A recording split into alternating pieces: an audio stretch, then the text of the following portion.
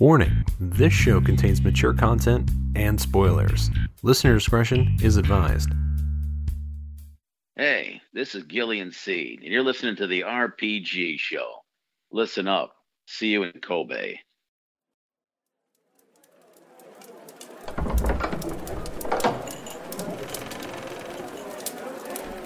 Greetings. Care for a story? One of heroes and villains? Of swords and sorcery?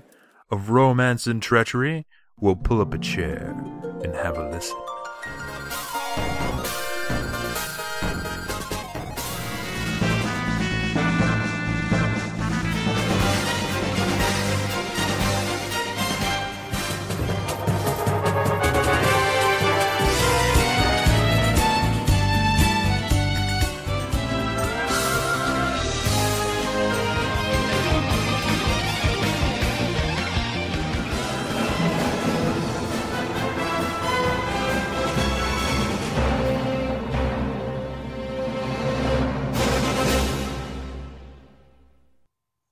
Hi, and welcome to the RPG Show. My name is Brent. I'm your host, and with me today we have Nick. Oh boy, I sure hope Surge gets naked. Gantner, what's happening, brother? I was more hoping Lynx would get naked. Well, you got lucky on the Surge part for sure. He definitely gets naked, which I totally forgot happened. So, yeah, I wasn't ready for it when it did. I was like, wait, why is he naked? Oh, he's got clothes again. I don't know how he's got clothes because the other guy's got his clothes. So, whatever. Game logic. Moving on. It's a good thing the graphics weren't very high fidelity. So yeah, today is a review show. Everybody that's on the Discord knows it's coming. Talking Chrono Cross. Yeah, I think it released North America year 2000, Japan 1999. It's a Squaresoft title, so we all know what's up. It's an indirect sequel to Chrono Trigger. And those that... Alright, this is a divisive title.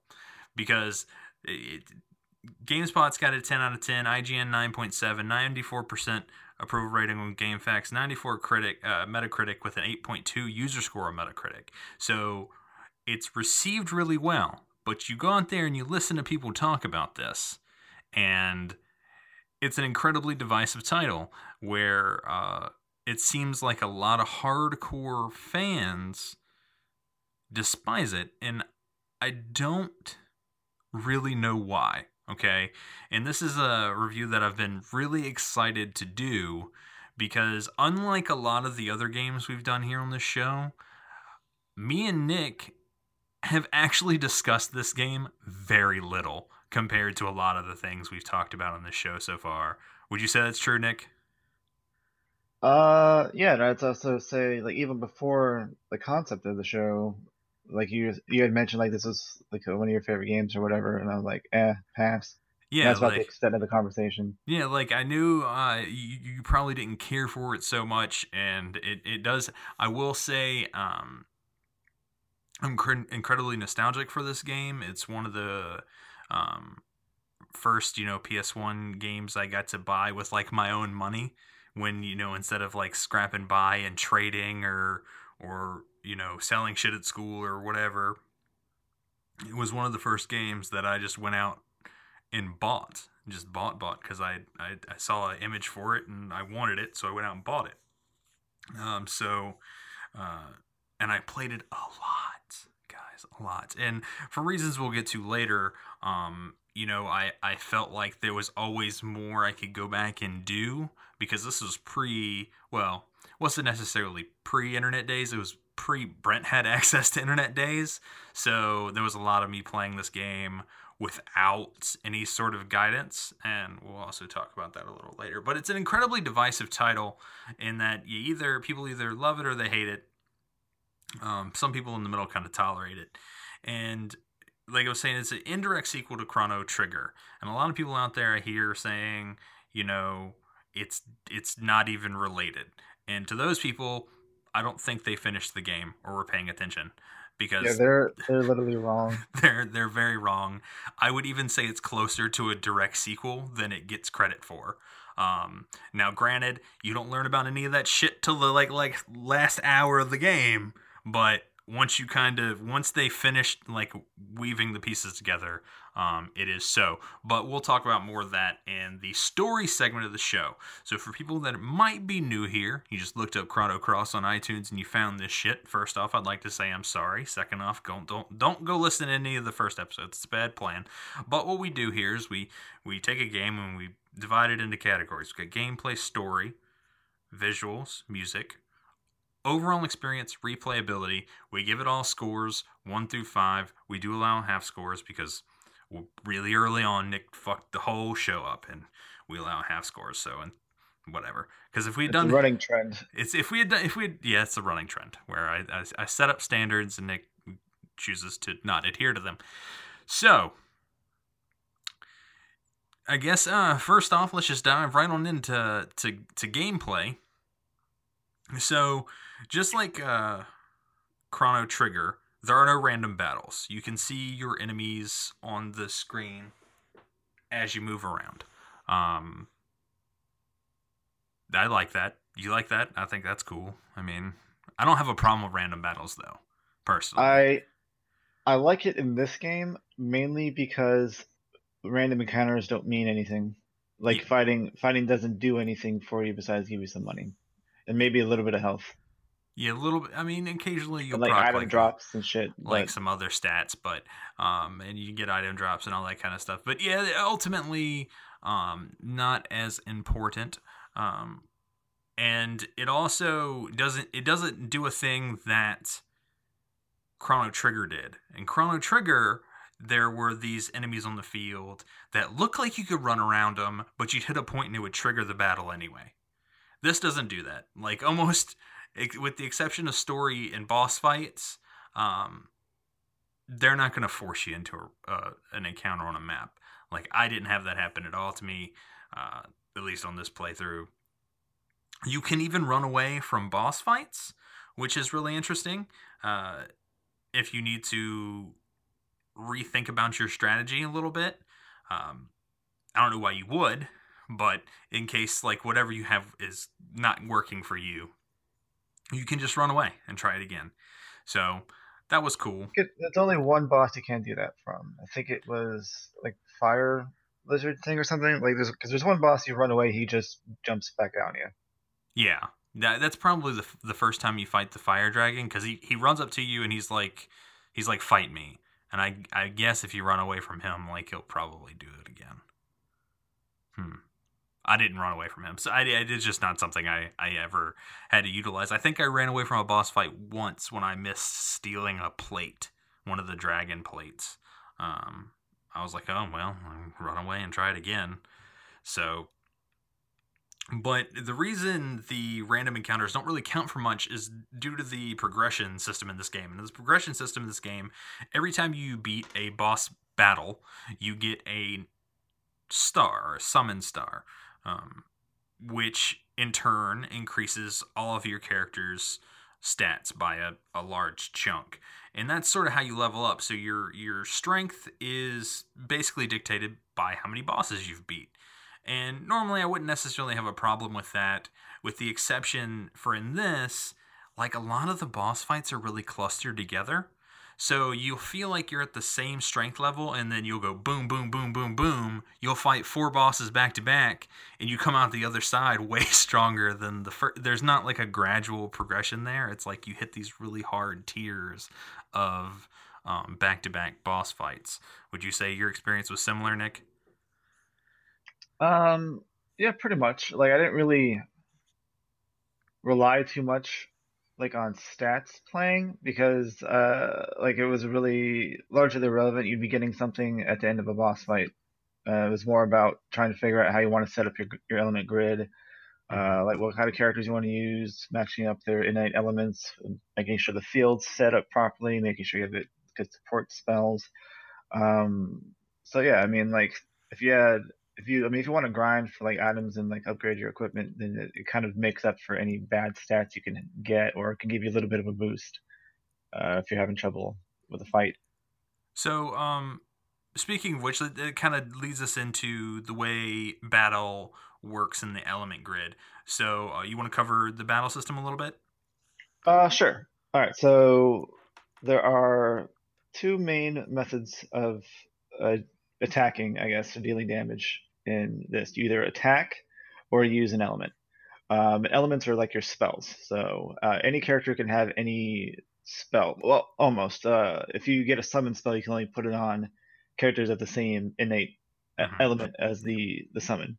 And each character has their own kind of element grid. Some of them are really, really shitty. Like I think there's like that one. There's a one character you get with Lynx. He's got like 3 or 4 slots. But they can transform into like they're one of the things they Sprig. can transform. Yeah, they can transform into it's like doppelganger, I think. That's what it's called. Yeah. They can transform into things like monsters and stuff. But whatever. So depending on who you're using, they may be more magic aligned by having more element grid spots, or less magic aligned, Or get higher tiers sooner than other characters, stuff like that. yeah. Whereas attacking, it's not just attacking. You have 3 types of attacks you can do. You can do 1, 2, or 3, and each character has stamina. You can have a max of 7. You can go as low as -7. Every time you do an attack, if you do an attack of 1, you use 1 stamina. If you do an attack of 2, you use 2 stamina. If you do an attack of 3, you use 3 stamina. And then you can kind of combo that in to build up your element gauge. Using an element always uses 6 stamina, right? It uses, I think it uses 7. It's either 7 or 6. It uses the whole thing pretty much. It uses 7 because if you do like a 1, a 2, a 3, and you're left at 1 stam, you use a spell, then you're at -6. So yeah, use a 7 stam. So you can kind of work your combat in, so you can do like a quick like 1 hit to get that 1 element thing up, and then go into your element and then use an element and kind of end your turn if that's what you want to do. Or you can do like 3/3, go into your element, use that. Because one of the neat things the game does is every time you use stamina, it gives stamina to your other characters. So if you can technically kind of go through one character all the way, burn through another character, and then you'll if depending on how you have your setup, if all your characters are at negative stamina, you get instant refresh and all your characters are back to full stamina. So that's kind of like a neat trick you can do. But the main thing about attacking, what kind of sucks, is the percentages. So attack of 1 has the highest percentage, attack of 2 has the middling percentage, and attack of 3 has the lowest percentage. But as you do attacks in a combo, those percentages rise. Now, the problem with that is that enemies have this kind of hidden stat called action points, and each enemy has its own amount of action points that you need to hit for them to take an action. So one enemy you could be fighting will have like an action point of 4, another can have 6. So what that means is, for the first enemy, if your characters do a total of 4 action points, they will interrupt your turn and then they will do an attack. So if you do like 3 1s and then do a 3, you kind of like go beyond the monster's action points, and you get bonus quote unquote action points against that monster. And instead of just doing like a 3 and a 1 and then the monster gets a turn, you can do like 3/3, then you kind of get a little bit over that monster. But what that means is the second monster also will get the turn at that time. So if you get in between by doing like a 3 and a 2, then the first monster would go, but the second one would not yet. And that's kind of annoying. So if you don't know, like, who the hell would know unless like you look it up, like the different monster AP or boss AP, you're pretty much just doing things, and then randomly you get interrupted, your character gets hit, and their percentages drop back down to their base percentages, and that can really kind of fuck with your strategy if that's what you want to do. Now, there's also I mentioned earlier about like the elements. In the top left corner of the screen, you'll see this kind of like circle within a circle within a circle thing. And depending on where you are, what you're fighting, it will have different colors in there. Those colors represent the elements that are in the world. There's 6. It's blue, green, red, yellow, white, and black. And they're all opposites. Well, white and black are opposites. I think it's blue and red, and then yellow and green. So if you are of that innate element and you attack a character that has the direct opposite element, you do more damage, but you also take more damage. Same thing applies to the field effects. So if you flood the field with 3 yellows versus like a green enemy, and then you use a green spell or a yellow spell, you'll do like triple damage pretty much. Yeah. I don't know like the exact numbers, but you do a hell of a lot more. Whereas if you were to use a green spell, you would do a hell of a lot less. In addition to the field being flooded with yellow, you're attacking a green enemy with a green spell, so it's a waste of time. But what that would do is it would push a green spot onto the field. So it would push one of those yellows out, and it'd be yellow, yellow, green. And then you can kind of change the flow of the battle that way. So you have to also account for what your enemies are doing. If they use like a green element, but you're trying to do yellow, they may interrupt your setup. You may end up doing less damage than you want. They also are very important. If you want to use a summon, you have to have the field in that respective element before you can actually summon the summoned element. And this concept gets more volatile, I would say, and more important as the game goes on. Early on, you're not going to see a whole lot of the field light up one color very often. As you get towards the end, however, there are elements that turn the whole grid a certain color. Your bosses get that ability long before you do, and they also, as bosses get, especially towards the end in the last half dozen or so bosses, you run into these bosses that get double and triple actions on their go. So what'll happen is they'll be able to cast 3 elements in a row to change that field to a beneficial color. So it really becomes, all right, now do I want to, what do you do in there? Do you want to risk running into their action again, or do you want to interrupt that field first and use all your stamina? So it really becomes a more important and dynamic system later in the game. And it's also something that I hear a lot of people really complain about, in that it's complicated. And up front in the beginning of the game, through the first, I would say that it's really not. For me, I don't think it's that complicated. You have a light hit, a medium hit, and a hard hit. Your stamina, you gain more use of spells based on what you're hitting with. I honestly don't see the difficulty of use in the system, because to me, it all kind of boils down to you find the best pattern for, small fights. You kind of strategize for boss fights the same way you would with using mana points or MP or whatever. To me, this is just something different enough to make it interesting for me, because we play a lot of these games and there's just a lot of, okay, I got to make sure I got to have 20 ethers because I'm just going to use, mana every fucking battle. And I don't have to worry about this, which also brings me into one of my favorite quality of life things that this game does. At the end of every battle, you have the option to use what grid points you haven't used, as well as any consumables, to just heal your party with 2 button presses at the end of every battle. Why can't every game have that? That's amazing. So, yeah, I will agree. That's really fucking convenient. I was like, but they can't make it so you can forge a weapon and automatically equip it. I guess I'll take the healing after every battle without having to open the menu system and splooge a bunch of potions onto somebody's face. That, or even like waste time strategizing in combat. Like, okay, should I heal before the next fight now, that we don't have to waste time going through the menu or anything like that? So it's a pretty nifty thing. So ultimately, how did you end up feeling about the battle system and the element grid? I thought it was interesting the way that they mixed everything up, because it's not just your generic attack. It's not just go into your magic list, pull out your most powerful spell whenever you want to use it, kind of thing. You have to. It almost feels like every fight you have to work for what you want. Like you have to actually invest in the game, understand it a little bit to make any progress. Which it's in and of itself is pretty rewarding. Once you've kind of, I guess, become accustomed to it. But then there's also like a certain point where imagine some people would just kind of get tired of it, and like they just want to autopilot the game or whatever. And this is not something you really do that with. No.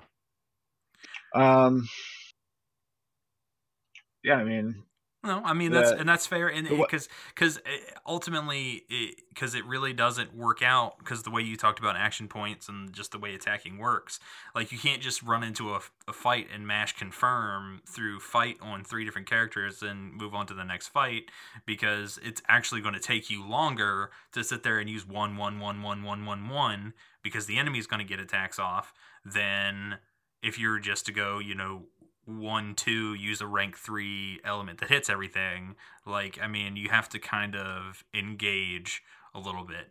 But on the other side of that, you don't need to. There's no need to mindlessly grind through things. So that mentality of just confirm through these fights, with the exception of a couple areas where you got to trigger a special event. You can simply just avoid them and move on to doing the next thing if you really want to. So Yeah. Well, sometimes some of those enemies are fucking dicks. Like you do everything in your power to avoid them, they still get you. It's like you fuck. There are a few of them. But to me, the only area that was trifling that way was Gaia's Navel, when you have the little girl running around with you, Leah or whatever her name was. Because they have this enemy that has a relatively fast action. So I only really got through one character almost before they would go. And they would cast Confuse. And while it's a status effect that goes away at the end of the encounter, it just fucking slows the whole shit down to a fucking halt, man. When I got a character confused, it's like, God damn it. And you have to fight so many of them to trigger the stupid dinosaur event. So, hey. Teach their own. I think every game has an area that ends up being trifling.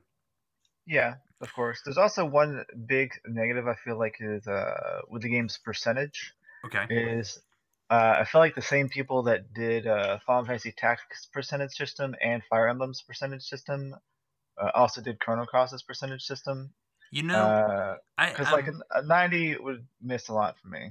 I'm with you, but I also I always just, because I noticed this as a kid playing this game too, like there has to be a hidden stat for like dodge on these monsters, because like I got to really quickly realize enemies that were acting and moving faster, those percentages didn't mean as much as big non-moving monsters.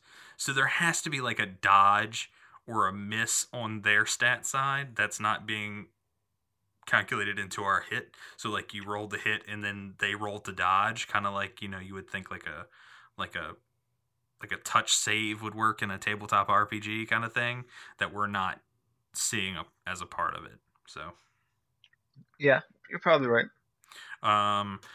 So that moves me on to my next point. This game has a ton of recruitable characters and a ton of missable characters as well.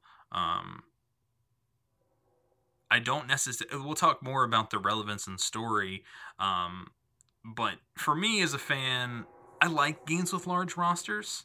So, sort of trying to figure out how to recruit everybody was always a huge draw for me. Before before I could look it all up, I'd spend countless hours trying to, he has a face picture. It must be recruitable, right? Must be. Got to figure it out. So the chase the tail of recruitable characters always worked for me. I understand how it can be a bore and repetitive for a lot of people, kind of like bog the game down. Especially seeing like not a lot of them are really important to anything. I will say there are some that are way better than others, but there aren't any characters that are totally unusable. And that's because, honestly, as far as I'm concerned, this game isn't very hard. With the exception of, like, maybe a handful of key fights. I'm looking at you, Miguel.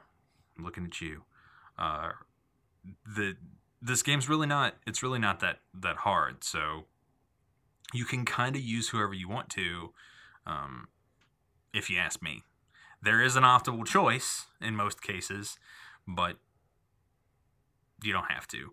Same goes with like something like Final Fantasy Tactics. You can play that whole game without using the named characters. You can just use generics the whole game and be fine. So, how did you feel about the sort of all the characters and recruiting and the difficulty of the game? Well, like with you, I felt like there were some difficulty spikes. Not anything that was challenging to me personally, considering and I imagine you considering our experience with these We types play of a lot games. of these games, man. Like, and the strategies all kind of boil down to the same thing. So, Yeah. For somebody new to the genre, I could definitely understand how people would get turned off from the battle system, and there could be difficulty there just trying to figure it out. But I feel like if anybody sticks with it, they'll figure it out eventually. It's not that bad. As far as the collectathon of the characters goes, like you, I don't mind collectathons. Actually, like I love Suikoden games. That's all they're all about, mhm. mostly collecting a bunch of fucking people. Most of them are relevant to the plot. Most of them are relevant to pretty much everything. You pick them up and never look at them again. Fine. Um, this one though, it you have like three paths, I think, if I remember properly, that you have to go through to get all the characters. Yeah, Yeah, because you have to do the hero mansion, the because vibrant mansion it thing. comes down to two points that split. Now, the first split, you technically have three options, so it would take three playthroughs to get all three of those characters. The second split, it's only two options, so theoretically you could get that on two playthroughs. Yeah, and there's a way like you have your complete save. You can load from that, get characters, and then save on the complete save or some shit. I don't really didn't look into it too much because I'm probably not gonna play this again. But whatever. There is a thing if you're into playing this again, collecting all the characters, getting all the level 7 techs, getting everything you can do that. And so it's not uh, removed from you. It is just they've taken it and put it into you having to invest way more time into it than a similar game would make you. Um, so that kind of bothers me. That you can't get all the characters in one playthrough. You have to go through it a couple times. But other than that, like the variety of characters you get is pretty good. Like there's like almost 50 Yeah, characters in this it's game. a huge roster. It's not Suikoden huge, but for a Square game, it's a huge roster. Yeah, and they all have a decent amount of text for when I think. Well, for the most part, when you get them, it's not just you walk up to somebody and they're like, "Oh, you're so and so. I'm going to join you now." Yeah, There's a bit more to all the recruitments are a bit more involved than yeah. as like a similar game. And I would So say almost all of them have their own little story arc to them that you become a part of in recruitment and in getting whether they have special items or their level 7 tech spells. They all have their own little story there. what's that game? 7 Steps to Kevin Bacon or some shit? What is it? Yeah, the Uh, 7 ways to it's Kevin Bacon. Yeah, yeah, it's applicable to this as well because all of the characters are interconnected in some way. mm-hmm. Like one character could be born in this country who was also where so and so is located, who fought this person, who's the mother of that person, who's the cousin of this person, Mm-hmm. and they're all somehow interconnected. Which I thought like I'd have to go out of my way and like actually look it up to understand that, but I thought that was kind of a neat thing. Yeah, and they all I completely lost my continue. I can't. I just fucking spaced on that. That's great.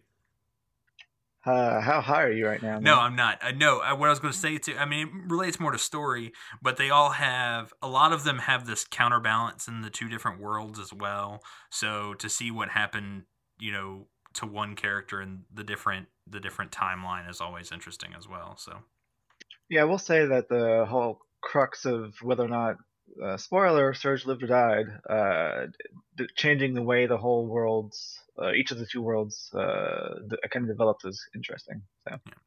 All right. So give me some positives and some negatives for gameplay, and give me your score on this one.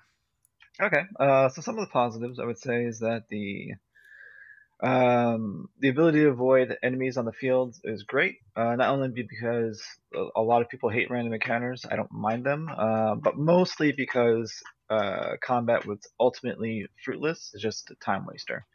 So I guess that's a negative and a positive all in one, but whatever. I liked the idea of like developing the the field, like controlling combat, because you had to like strategize. You had to. It was a kind of always a kind of a back and forth between you and the bosses, for the most part. Where like they do something, you'd have to react to that, and you'd hope that what you're doing is going to work. And going through that, I thought that was interesting. It definitely changed up the formula of the RPG, so that was enjoyable. Um, Yep. So, I mean, the only other really negative I got is the whole not being able to recruit people All right. thing. So I will give this a 4 for gameplay. Okay. All right. Only because like I mean, I feel like it could be a 5, but there is the whole uh like combat really isn't like a so involved type of thing that like I said before, if you're new to the genre, it may put you off. Or if you're like you just kind of want to get through shit, like maybe you're tired of the gameplay for some reason, and you just want to experience the story. You don't really have the ability to build up your team to be raffle stomping everybody with just pressing X through everything. Like you can't really do that. So to give you a story that only you'll understand and nobody listening will understand, to kind of put how this game appears to new people, it's I don't know what I'm telling because nobody's gonna understand. But Justine, right? She saw me playing this game, and she's seen me play games like FF7 and Final Fantasy Tactics. She went and bought a PS1 and this game to play this game. She understood how the combat worked, how the element grid worked, and played it just fine. I think it was one of 3 games she owned for the PlayStation 1. Oh wow. So I really honestly just think it's for some people and not for other people. I don't think your experience in the genre affects your ability to use the system at all. But that's because I have a skewed perspective because somebody that I knew that didn't play video games fell in love with this game and made him go buy one of those shitty little white PS1s. So. Okay. Well, I stand corrected, I guess. So no, I mean, and I don't think you're wrong. It's just I have a skewed perspective on that, and it's really interesting to think of all the games that Justine would have played. Chrono Cross, really? But hey, whatever.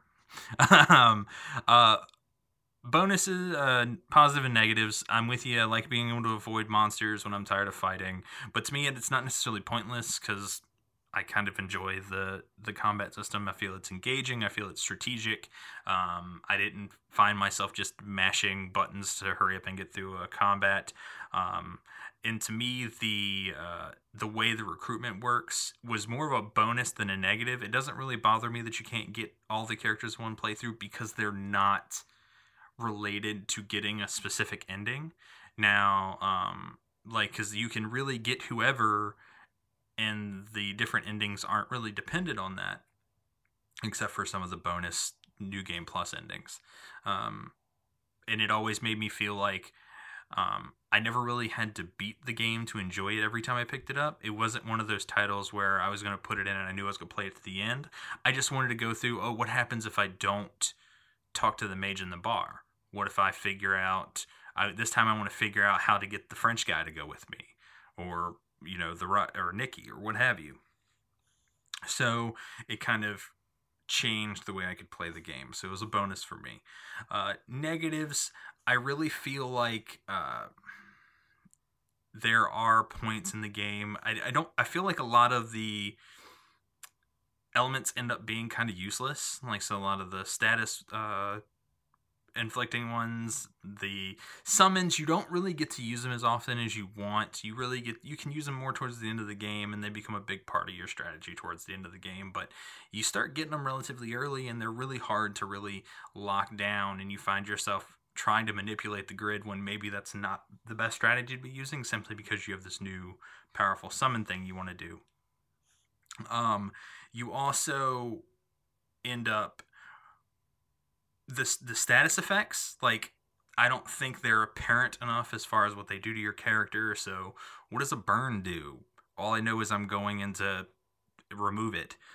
Flu, what does that do? I know what they do, because I've played the game long enough. Flu, you can't You can't run. If you have a sprain, you kind of drift on the map. Like, there's things that happen to you out of combat with these things, but they're not as apparent as I think they should be. There's, like I said, the percentages. I do find I'm with you. I find that kind of trifling. Like, they could have easily included, made that an actual chance to hit instead of your hit versus whatever their defense stats are. So, and I also, as far as the variety of characters, why do I only have 2 characters that can steal in a roster of 50-something fucking characters? I am forced to keep Kid or fucking Fargo in my party simply because I have to steal those stupid plates.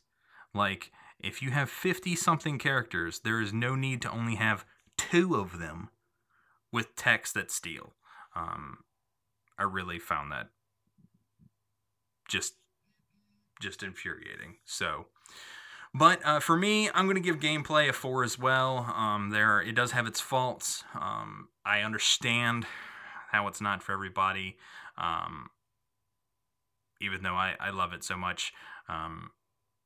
It's just not a 5. So, I do have one more negative, Okay. and that is I abhor random stat ups. Okay. And that is what this game is. Like, I prefer if you're gonna like level up a character, that you have an idea of what to expect. And like, every character does have their like archetype here. Like, you got your fighters, your mages, and whatever, so you can expect them to get more stats there. But there was a couple fights I went through, and like one or two of my characters, it's like Fire Emblem syndrome all over again. You get a quote unquote level up, you get a star, you get like 1 HP. I'm like, what the fuck? What's the point? Yeah. So that shit always pisses me off a little bit. Yeah, a lot of that was unclear and kind of vague. But all right, we're going to take a quick musical break. When we come back, we're going to talk about story.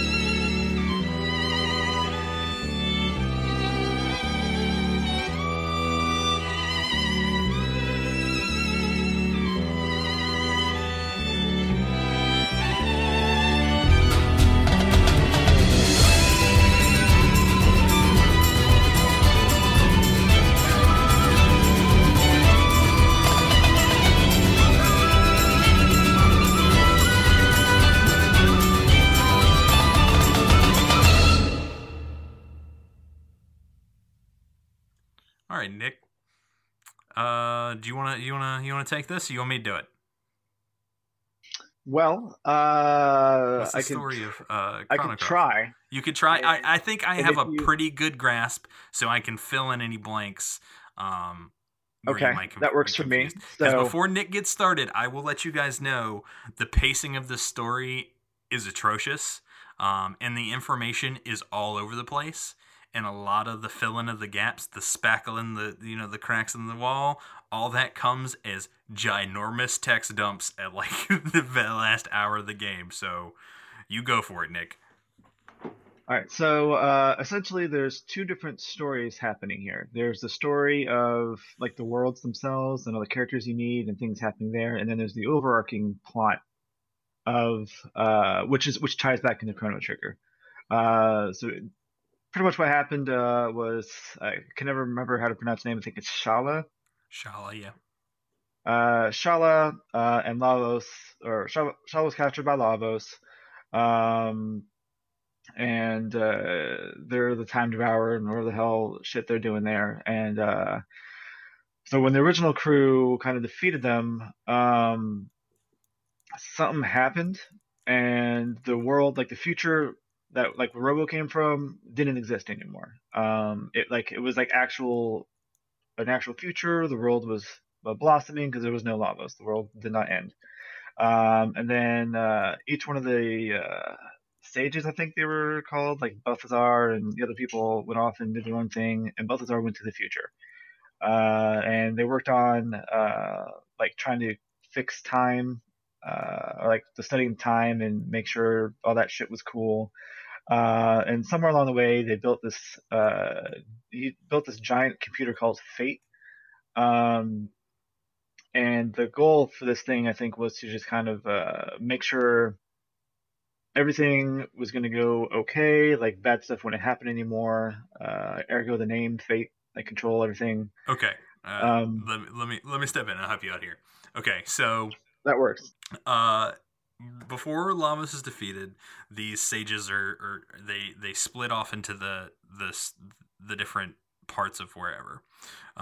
Balthazar ends up in the future, in the good future, in a place called Chronopolis, and as Lavos is dying in the separation of time and space or whatever, and this is all kind of vague, right? Like I hope no one really, and we'll get to this in a minute, there is no specific way to kind of explain this well, and unfortunately I'm probably going to do a poor job, but he pulls Chronopolis, okay, through time, okay, to the Sea of Eden in the El Nido archipelago, okay, and the world reacting to Chronopolis being pulled through time pulls Dinopolis, which is this other timeline where reptiles evolved instead of humans, because humans only evolved because Lavos showed up to begin with. Okay, so we're like these little Lavos touched ape things, and the true timeline without Lavos is these reptile people. So it pulls Dinopolis back. And there's right in this El Nido archipelago, there's this war that happens. And again, we're talking about story that's all taking place way before the start of the game, to explain even how the game starts. But there's this fight. Fate is created to sort of manage time. Like, what happened to this timeline that was destroyed when Chrono and his friends did his thing? And when... oh God, this is so ridiculous. It's also the Frozen Flame, which is part of Lavos, which Chronopolis is in the fight.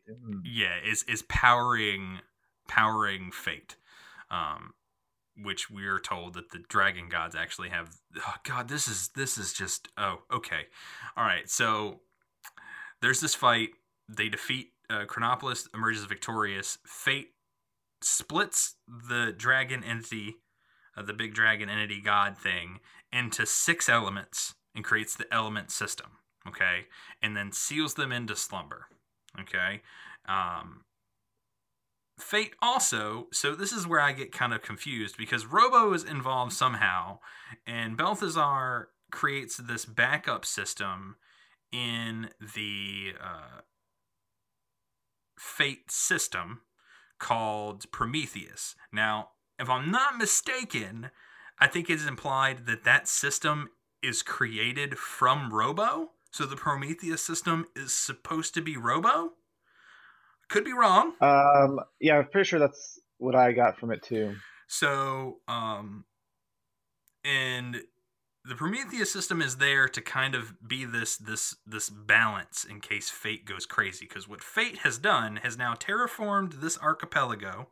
It has taken the members and research assistants in this Chronopolis that are now again in the past because Lavos pulled Chronopolis to the past, and erased their memories and made them the inhabitants of El Nido, the place where we are. Because so all these people that are grown up in these islands are descendants of the researchers and people that were in Chronopolis. So, take to 10 years before the game starts, where Surge and his father Wagasashi, I don't know how to say it. He was attacked. Surge is attacked by this panther demon. He's gravely hurt, and they are I think it's just Wazuki. Wazuki? Okay, whatever. Is their intention is to get Surge help because he was attacked by this panther demon and make it to the Isle of Marbul, where the demi-humans live, to get him healed. But there's this electromagnetic storm. I forget who caused it. Like, I think it's Fate that caused the storm. I don't remember. But where they end up led astray and end up at the ruins of Chronopolis. I think it's actually Shala, because you heard it is Shala. Surge's cries. Shala does this. Shala does this from the dimension beyond time. And God. So when he arrives there hurt, the Prometheus system kicks in and makes him the arbiter of the system and cutting off Fate's contact with the Eternal Flame. And the Fate system is no longer able to access the Eternal Flame because this Prometheus system, quote unquote Robo, has stepped in and by healing him, made him this arbiter, the access to this system. So that makes Fate go all crazy, right? Because Fate's got to have it back. So Fate corrupts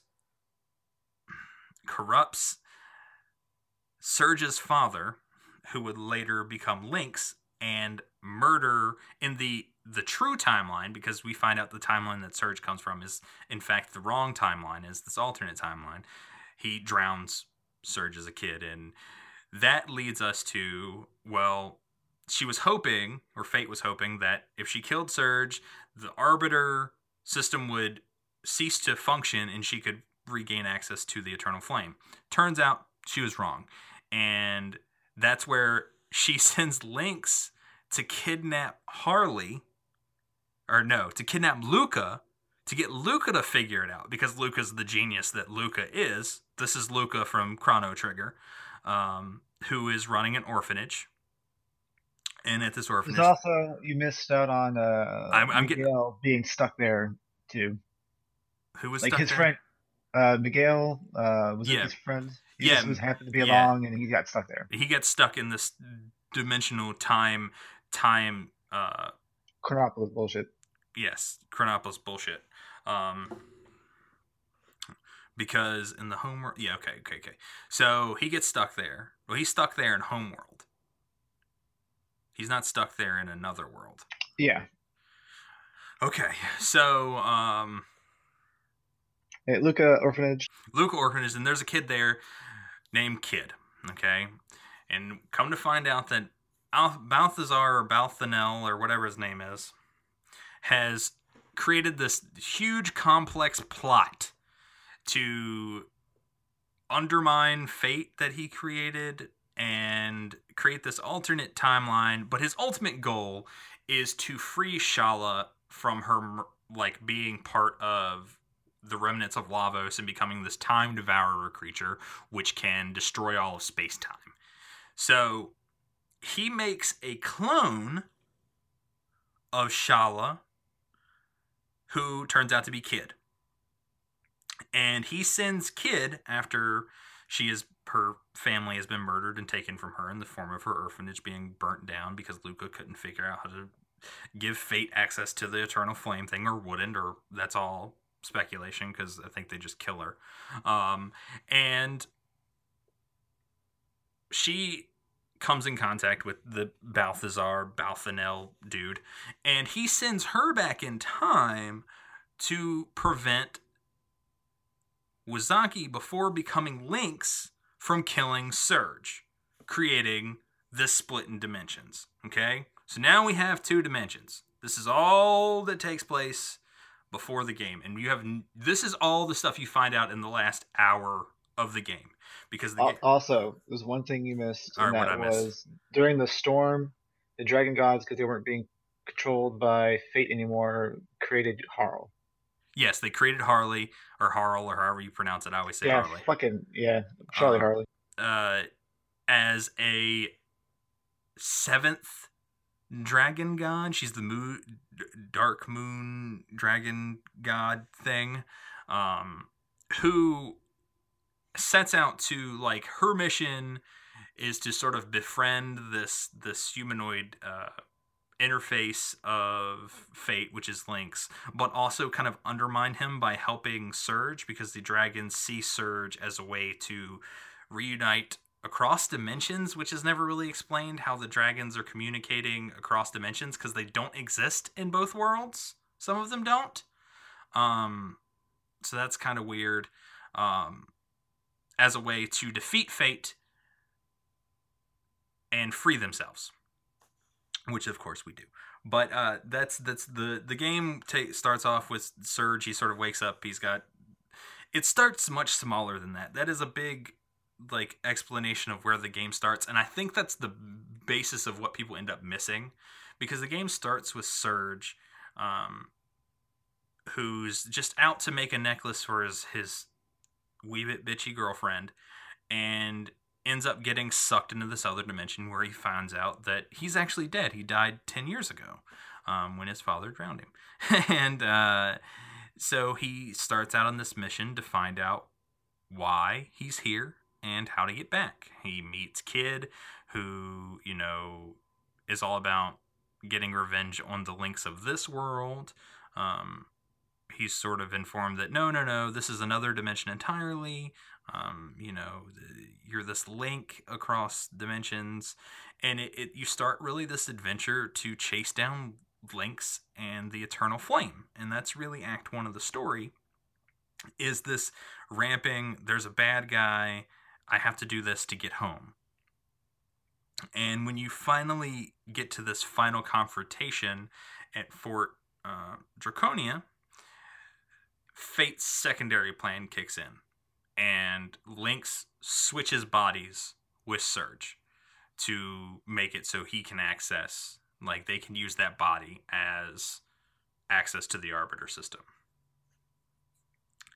And this is where the game gets really, in my opinion, it goes downhill as far as story and pacing, because it's really this cool two worlds adventure thing up until you become Lynx, and then you're in this other dimension outside of both dimensions. You get put in one of them. You can't traverse anymore because you're not Surge, but you're still Surge, just in Lynx's body. And so you go around getting all these relics from each of the dragons in order to piece together this new, this Chrono Trigger or Chrono Cross element, and gain access to the Sea of Eden again, where you chase down Dark Surge, you defeat him, and you get put back in your body. But that's when you sort of come to the realization that the dragons are the actual enemies, and they reconnect. They summon the giant Tower of Doom, and you have to go fight them. And then you have to fight the Shala / Time Devourer thing by playing a song based on the elements you're using, which I'm kind of cool with. I like the way the Chrono Cross element worked, and it made the last boss fight really interesting.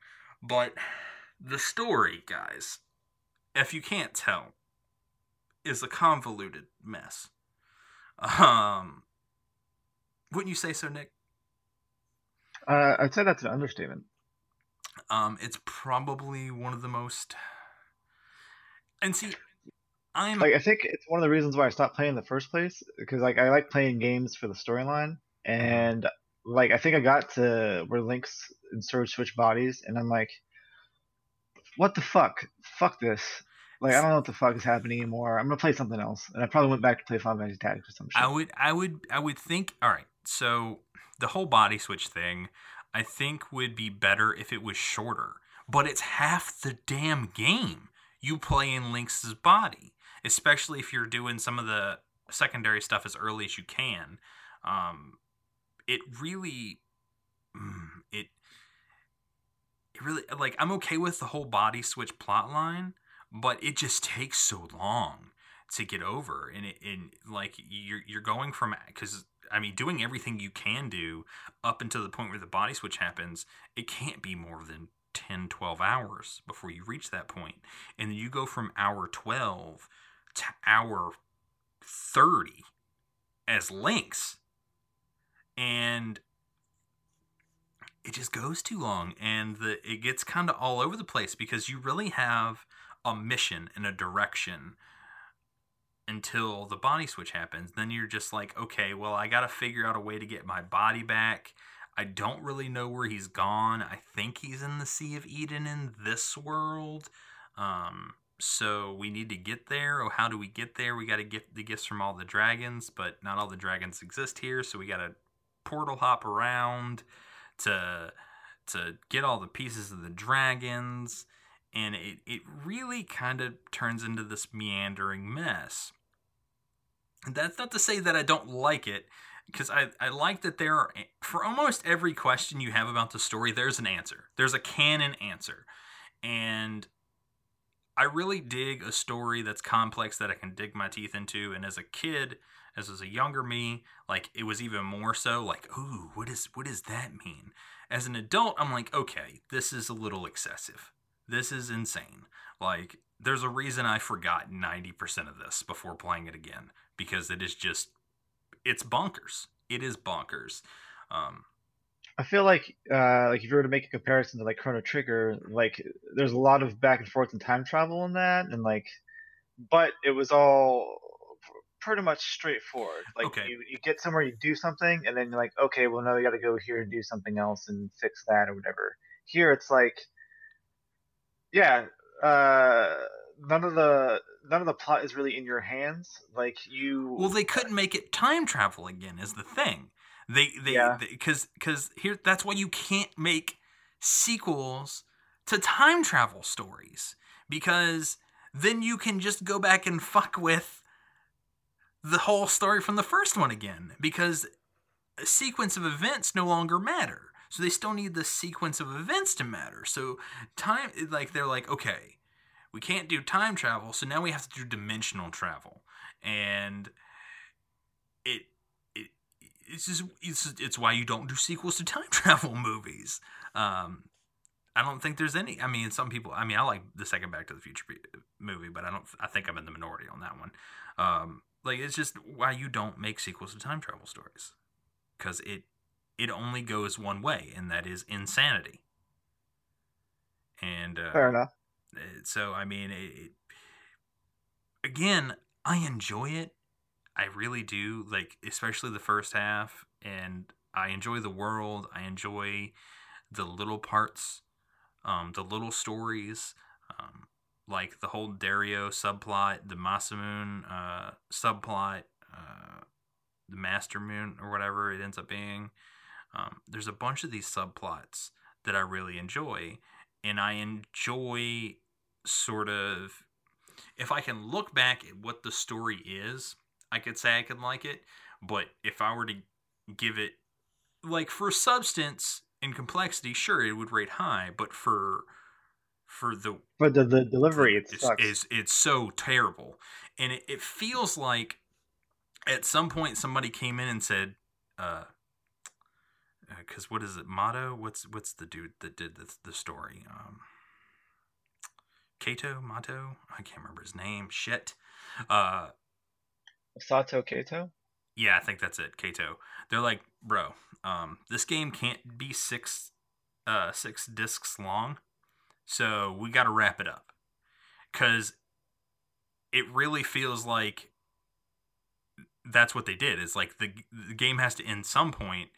It's, it's a Star Trek episode. It's a Stephen King novel where it's just build up, build up, build up. Oh, we got to tie up in a bow and leave. Like, it's just, oh, we got to get out of here, kind of thing. And that's unfortunate, really, because it starts off so cool, and I really dig a lot of the subplots here. I really do, and the idea of the what happens to the energy and existence from this dead timeline, and how does because Lavos is the big threat in Trigger, right? Where Lavos is the big bad. And in reality, humanity and what they become is the villain in the second, in Chrono Cross. Because without them, we wouldn't have had the dragons come back and try and destroy everything as a reaction. Because the game essentially tells us that humans weren't meant to exist on this world. And that they are doing damage in every perceivable way. And the dragons are the planet's reaction to that. So I don't necessarily view us as the good guys, really. We don't come out on top. And to speak on the ending, I guess, because, you said it's kind of left up to our interpretation, I think he's just put back in his other dimension. And the other dimension, which we didn't talk about earlier, when they stopped Surge from getting killed, they restore the Lavos timeline. Don't know how, but they do. So the home world, Surge's home world, the future is doomed. Like, Lavos will erupt in the year 1999 and destroy that world. So that's a thing. But yeah, so man. Yeah, it's also like Surge saves the world or whatever, or does whatever he does, and then he just promptly gets amnesia and forgets all of that. Yeah, I didn't pick up on him having amnesia. Like I understand that that's a story point, but having just beat it yesterday and saw the good ending, he's asking Lena, who shows up, questions about where the tower is and the dragon god and the time devourer, and she's like, you seem confused, let's carry you home. Like, that doesn't mean to me that he got amnesia. It means no one else knows what happened. Like, he was reset. Yeah, fair enough. And that's so, but it's out there that everybody says he's got amnesia, and I don't understand why. Like, I just saw that dialogue yesterday, and to me it doesn't ring as the fucker doesn't remember anything. Like, he was reset. He's fixed the other realm, so he was sent back to what, his timeline. So again, convoluted mess, but I like it, and I don't know why. It's objectively bad, I will tell you that. Like, it's not the best, but And how many endings are there? 11. There's 11 endings. Only 2 of them are like primary story endings. All the other ones are weird, New Game Plus fighting the final boss at a certain point in time kind of stuff.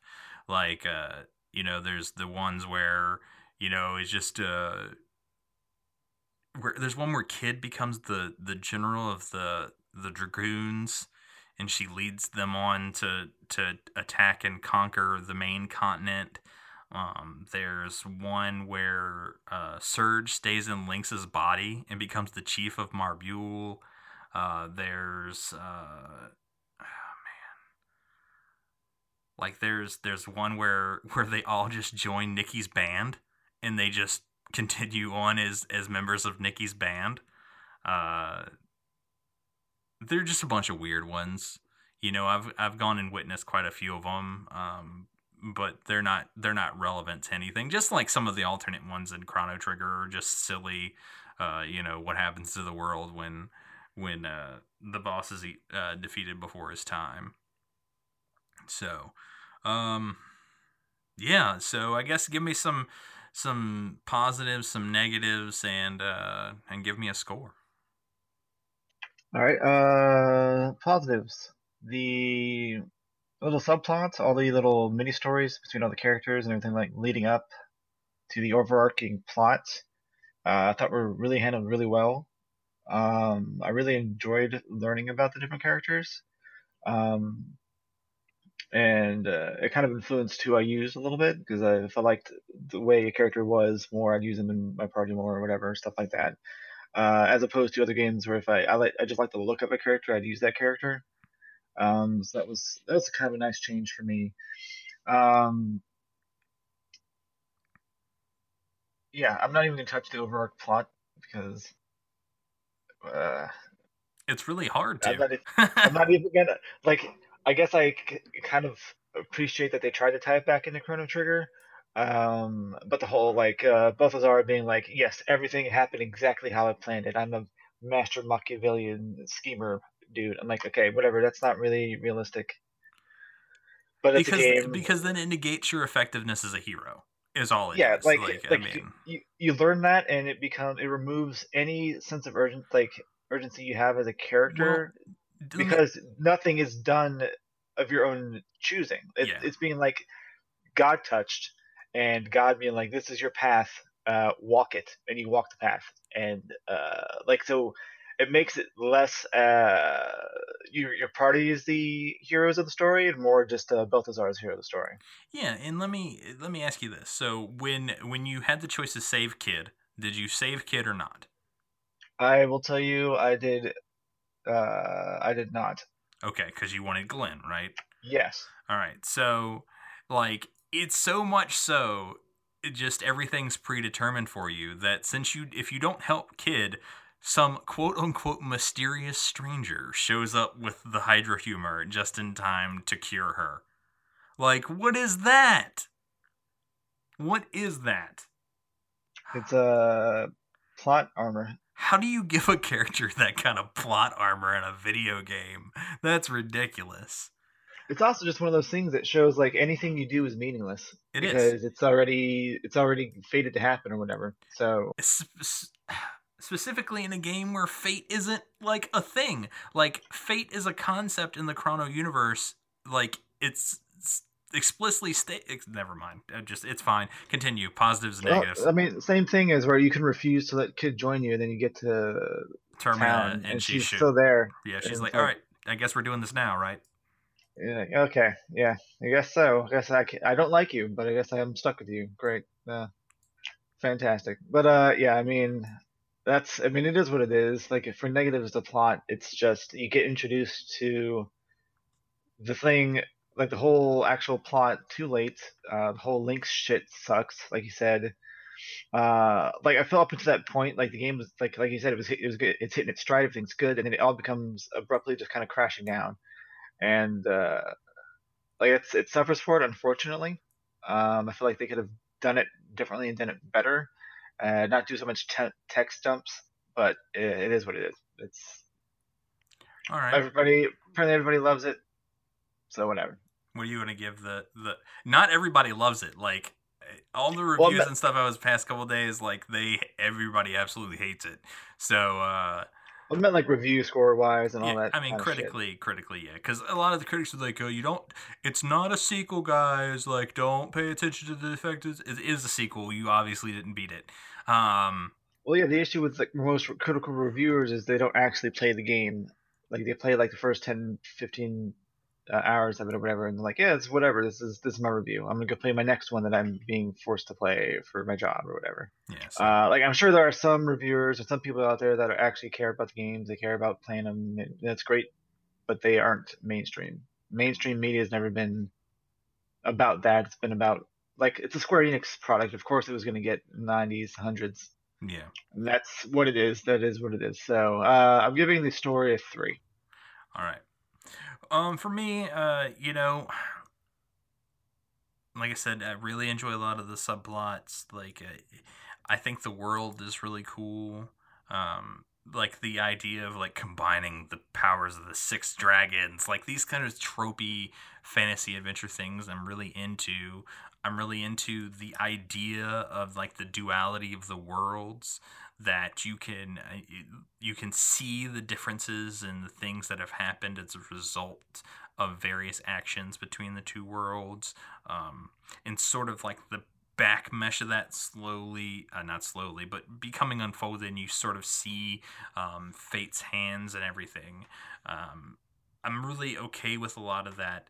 Delivery, atrocious. And if you do play through where you refuse Kid right off the bat in order to recruit Lena, and then choose not to save her again later, then you spend so much of the game like rescuing Kid, and there's no real time to grow attached to her. And it's just, there's so much rescuing of Kid that it drives me crazy. And even if you do spend that time with her, she's not that really compelling of a character, only to find out that she's some royal clone thing, and then they merge back. Oh God, it's that Kid's plot is just too much for me. I will say also one thing. How, if everybody's grown up in these islands together and that's where everybody's from, how the fuck does almost everybody have different accents and shit? Like, what the fuck? Yeah, and that's what I was going to get to.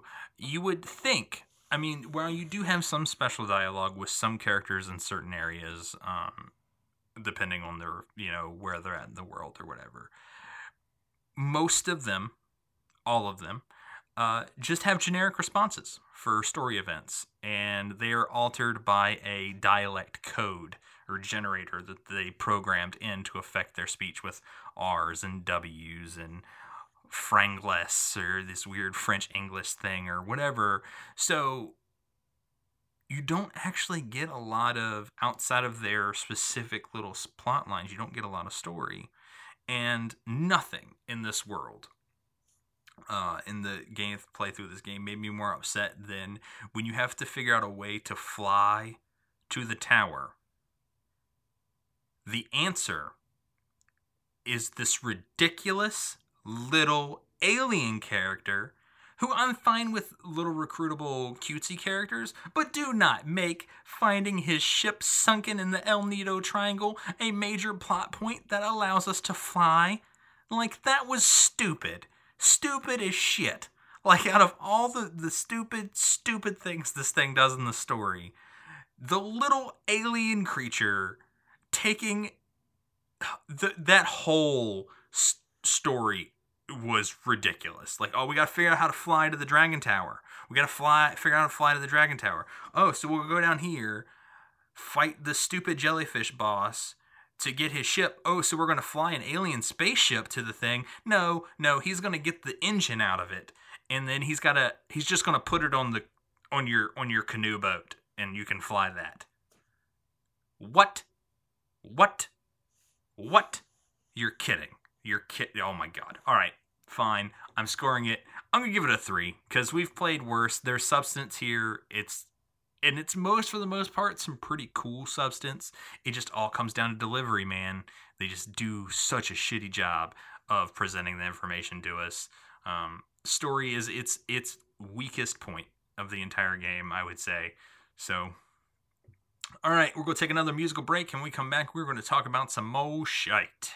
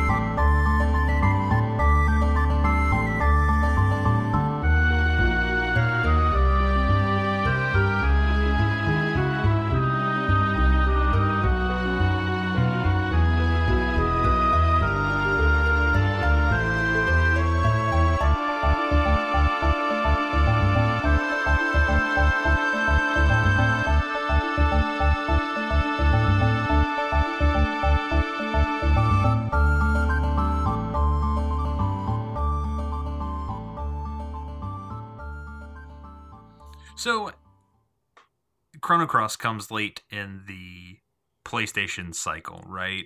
So, we have high expectations as far as visuals are concerned. We got some awesome pre-rendered backgrounds, right? That's a thing. Yeah, they're pretty awesome. I think we need more pre-rendered backgrounds in our lives. It's an art form that makes me so sad isn't on display anymore. So I think the pre-rendered backgrounds are awesome. What'd you think about all the character designs? Because we had so many. Like, do you think they're all across the board? I mean, did a pretty good job of keeping everybody unique looking. Okay.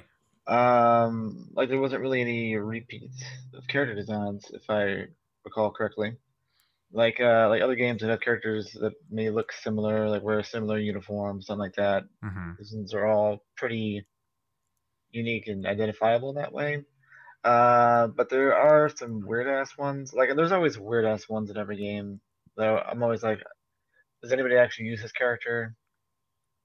Like the Yeah. alien dude. I'm like, not really my cup of tea. Yeah, they had a lot of small slash cutesy characters. Like you had. Like Pascal, who the fuck uses the dog? Well, Poshal's not actually bad. Like he's actually pretty useful. Like he gets a pretty high he has a pretty high health curve, and does fairly well as like a meat shield. His physical attack's pretty decent. So he's not like among like the bottom tier. Like I would say he's upper middle tier as far as usefulness, but he definitely looks stupid and talks even worse. So but yeah, they had a lot of those cutesy characters like Starkey, Turnip, really. I mean, Neofio. At least Pip like changes and does cool stuff, you know. So I don't know. Yeah, I just stuck with the human characters like I normally do.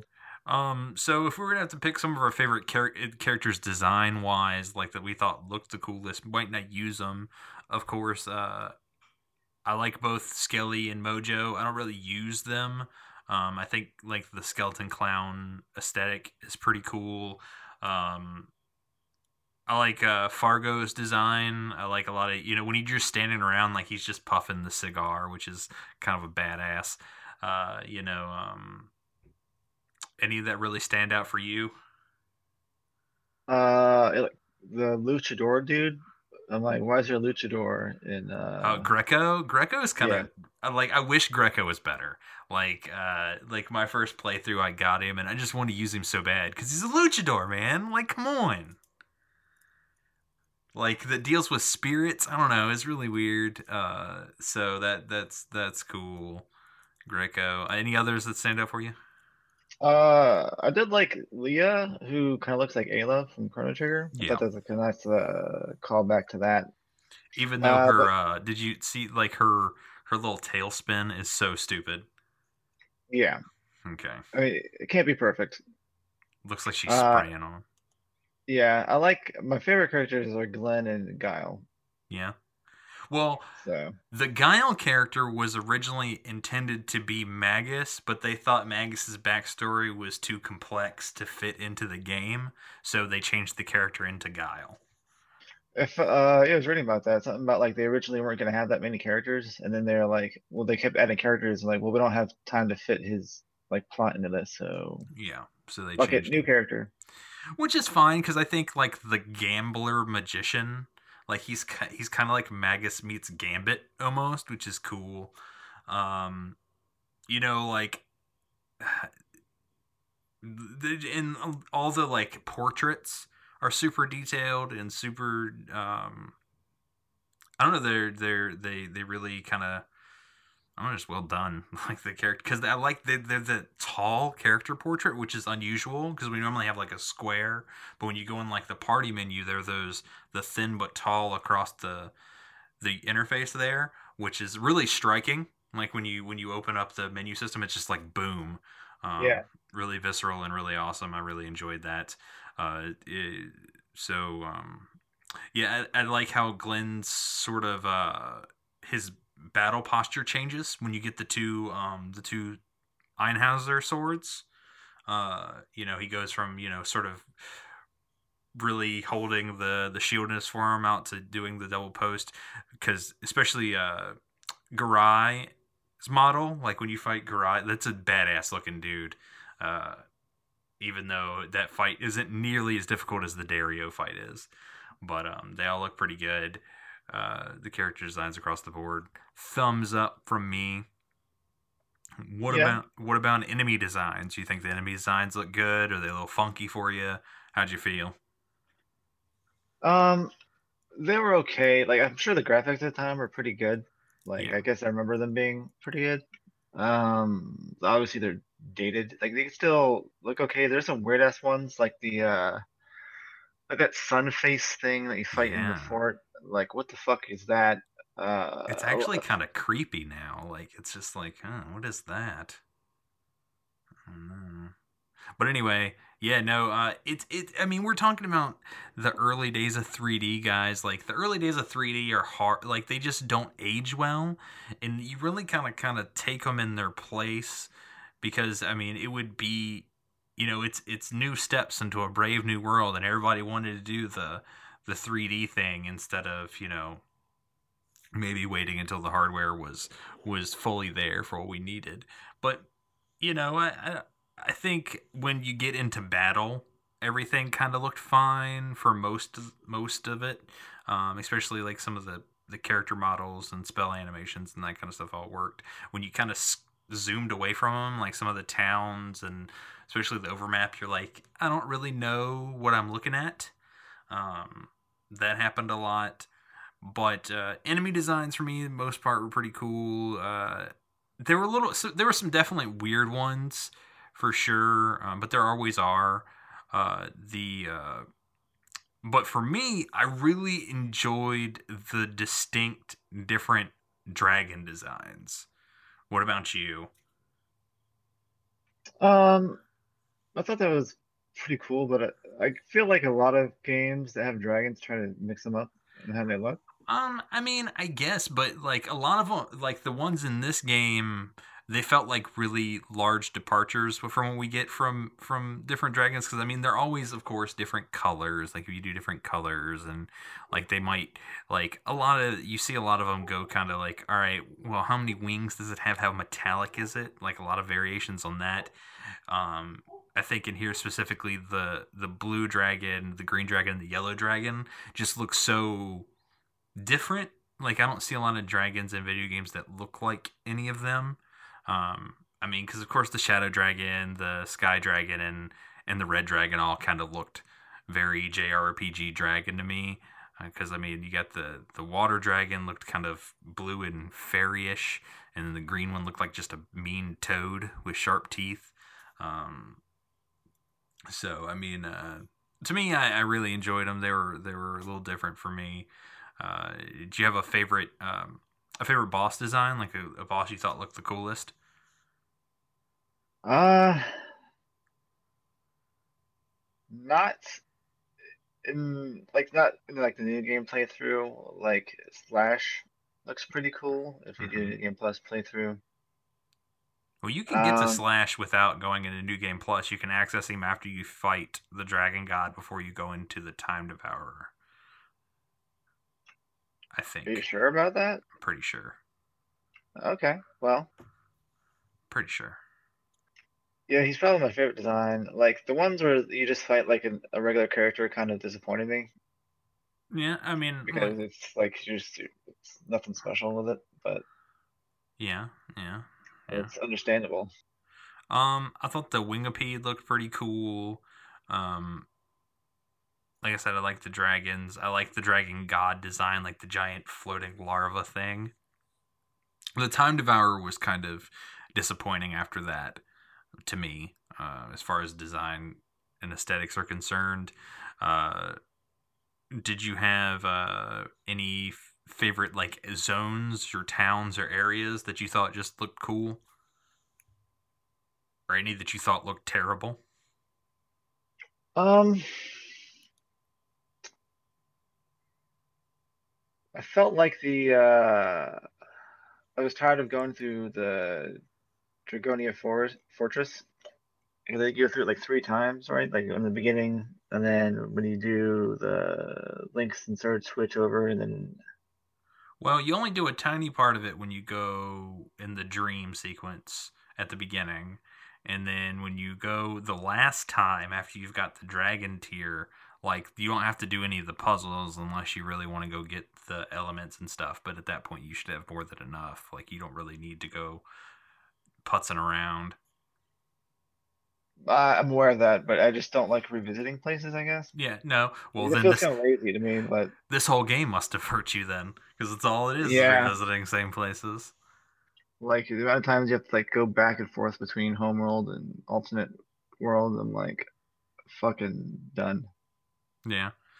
I liked both the Isle of the Damned and the Divine Dragon Falls, like those areas with the caves and rock faces that essentially form faces with the hollowed out eyes and sort of spooky looking kind of stuff. Like I thought was all really cool looking. So just in general, I thought everything like a lot of it was really bright, really vibrant. Really interesting to look at for the most part, like the ocean aesthetic, so where like everything kind of looked like it was like a part of a reef almost. I really enjoyed that sort of theme across the whole thing. So in general, what's that? Listen, the game is definitely beautiful. Like it's hard to argue that. Certainly. So, anything you want to add that didn't work for you or worked for you, and then give me a score? Um, I guess I'll say I feel like there's a lot of the bosses are humanoid, like bipedal type things, and like I guess that's okay.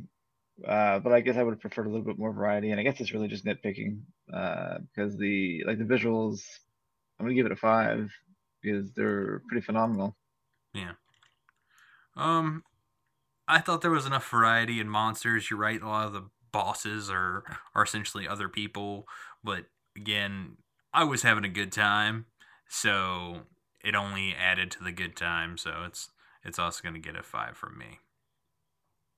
Now, music.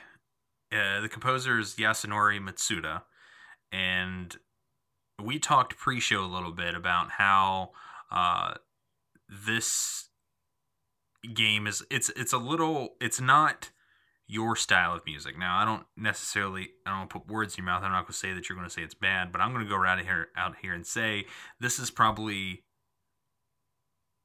one of, if not my favorite OST. Period. The soundtrack in general is gorgeous. It's personal. There are small pieces, like it's hardly ever more than like a piano, a guitar, and a woodwind. Like it's like 3-piece setups almost all the way across, and they are so they're so personal. Like they're emotional, they're gripping, and my finish time on my save when I finished this game, because I did everything, mind you. I did everything as possible, and I did a lot of it early as possible. As soon as I could get in there and do it, like I had the Master Moon as Lynx. Like I was doing shit way early, and when I was done I finished it yesterday. On the hour trip I had home today, that's all I did was listen to the OST. I wasn't tired of it. Like it's already been 60 hours in this game, and still wanted to listen to more. So the first pick I have, this played after the gameplay segment earlier, is Time's Scar. Now, this is the song that plays during the intro vid, which, I mean, if I played it now, like I'd want to go and start that new game plus that I just saved. Like it would get me so pumped to play again. It's a build up action type piece. It starts off real slow, but sort of it just personifies this quiet island life that Serge is leading, and he just gets pulled into this interdimensional crazy time adventure with dragons and time travel and dimensional travel and all sorts of crazy stuff. So I love it. As far as the second pick, the one after the story segment, what did you pick? I picked Drowning Valley. Okay.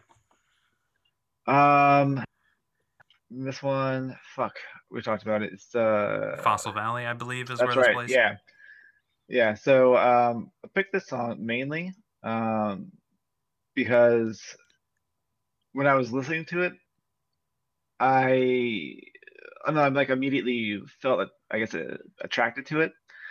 And I'm not really into this kind of music, like Brent said, but it's got like a like it almost reminds me of like Legend of Mana.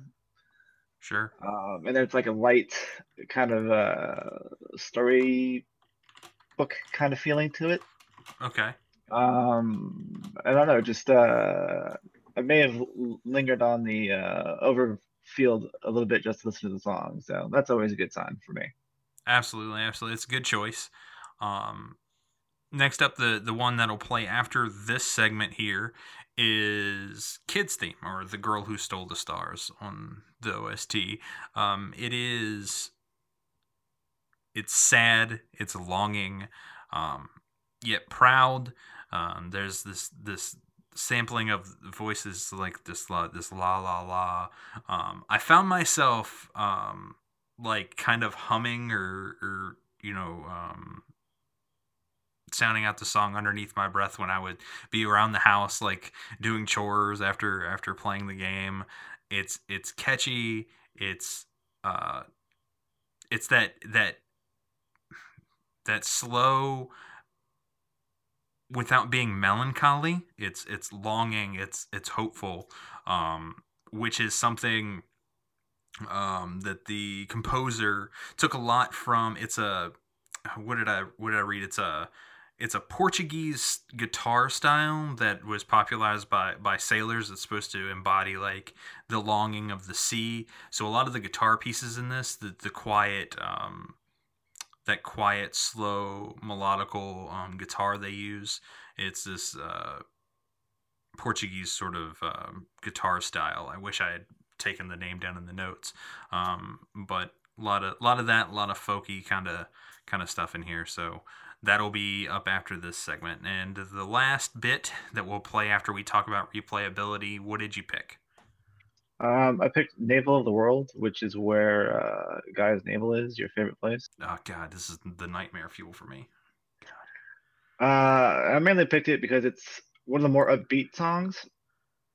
And it's the only song that when I was listening to it, it gave me chills, which is how I know I really like a song. Okay. And that's pretty much the reason I picked it. All right. So, another thing I'd like to just mention about the OST before we move on, I'll let you score it, is there are the pieces for the different places are different in each world. And sometimes that difference is dramatic, and sometimes it's very, very minute, but it completely changes how the song is perceived. So after you guys have listened to this review, if you're really interested, listen to the two different Arnie themes to get completely different takes on that place. Like it's really interesting. It's super thoughtful. It's amazing. Yeah, I'm giving it a 5, man. What do you have to say about the OST as a whole? What you like, what you don't like, and give it a score for me. I think the OST as a whole is really, really good. There's no song that I felt that was out of place anywhere in the game. I mean, the sound design itself was fantastic. A lot of the spells and the effects and everything sounded good. The attacks and everything sounded great. I really have no complaints. I'm giving it a 5. All right. So let's take that quick musical break. After we come back, we're going to talk about overall experience and replayability.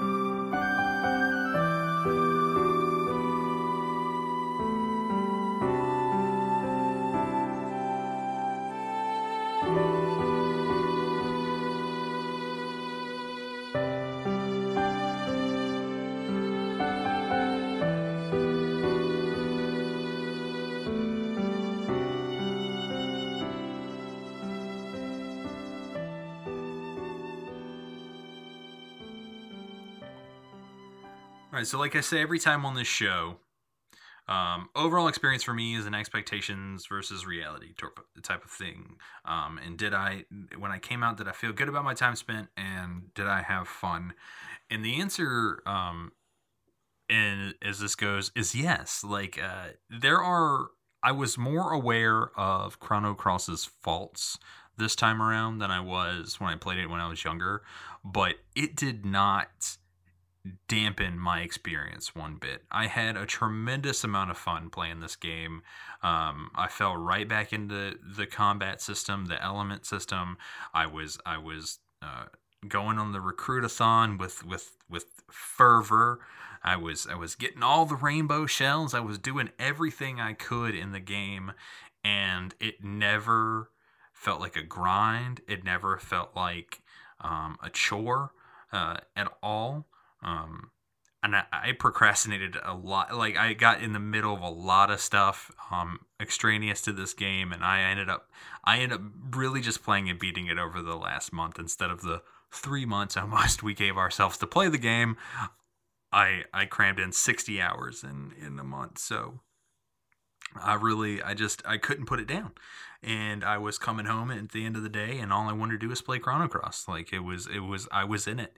And like I said, this time I'm way more aware of its faults and its storytelling and some of the weird gameplay choices. I can kind of realize the bog that is the roster in this game, but it has a level of charm. It has a level of there's an essence to it that's completely separate from my nostalgia. I love this game. And I told Nick this time, I did everything. My final save was like 57 hours. And God, if they re-release this game with trophies, I am just going to be fucked. Like, I am just going to have to do it. It's going to be one of those titles that I'm just going to have to just go get a platinum on when it comes out. Just like I did for FF7, I had to go get the platinum for the stupid re-release of that game. Even though I beat it a million times, like, this will be the same. So, yeah, overall experience for me is a 5. Nick, what do you have to say about your overall experience in the game? I came into this expecting to hate it because I remember just not liking it, but I couldn't quite remember why. But after giving it a playthrough again and giving it a real chance, like, I remember, like I said, I think as a kid, something happened in the story and I was like, fuck it, and I got some other game to play and I went and played it instead, and then never came back to it. But having been able to get through it, and being an adult, having a better understanding of the world and the storyline and everything, I did enjoy it a little bit more. I can't say that I'm a fan of the battle system, and I understand, like, it is what it is, and it's not like bad. It's not the worst thing I've ever played, but it's definitely not my preference. So, I don't know if I'll play it again. Maybe if it comes out when they re-release it, it's got trophies, like Brent said, I might play it and get all the trophies again. But as it stands, I've played it. I'm good. Yeah. So I want to give it a 4. Okay. All right. So, replayability on this one, I think, is where we're going to. I mean, it's really hard for me to say that, because see, here's the deal. For me, since the character recruitment isn't tied to any particular ending, and if you save right before you do the boss fight, all you have to do is that boss fight again differently to get the good ending. So, but knowing that it's a Chrono game and there are these different endings I can get from playing the New Game Plus and ending it differently, and that even without a New Game Plus, just starting a new game, I can play the game and follow different paths and see different things, simply based on like who I get to choose to break into Viper Manor with me, or whether or not I want to go dimension hopping to kill a Hydra to save Kid. Those things made the game then and now, like, even though now I can go online and find a guide or follow a walkthrough or whatever. I still feel like that leaves me with a sense of there's always more I could do without necessarily feeling incomplete by completing the game the first time. Like I still feel the satisfaction for completing the game the second time, but there's still a drive of I wonder what I missed, didn't see by playing it this way. So to me, the game's infinitely replayable. There's tons of new stuff you can do. There's different ways to do it. There's different characters you can use because, like I said, while there are these like tiers of usefulness, I would say there's no party comp that's going to just wreck you unless you're doing something like going up against an innate black colored boss with all like white innate characters. Like that's probably a bad plan. Like because if they get off a really big AoE spell, you're screwed. Like everybody's just getting one shot. You might be able to melee aim really fast down, but it just doesn't sound like a sound strategy to me. And like the battle system does sort of allow you to try different things. So for me, 5 replayability. What do you have to say about replayability? And score it for me, Nick. I mean, there's not much else I can say. I've got the same look at it as you do. You can try the different paths, get the different characters, and get the different endings. And I mean, there is a lot of like interaction within the game itself, like visiting different towns, different characters, like and maybe just see what the different characters say with their different accents or whatever. You occasionally may get a different response if you bring different characters. Like I know actually if you bring like different characters to the place where they look at the frozen flame, like they all say something specific to them. So if you really have I guess you can technically say it before that and then just swap the characters out with the chrono or the teleportator thing. If you really want to look at that stuff, but there is an argument to replay this game to actually see things you have not seen before. So I have to give it a 5. Okay. Unlike other games where you just replay it to just replay it. All right. Yep. So we're going to take a last musical break with the Navel of the World, and when we come back, we got listener questions.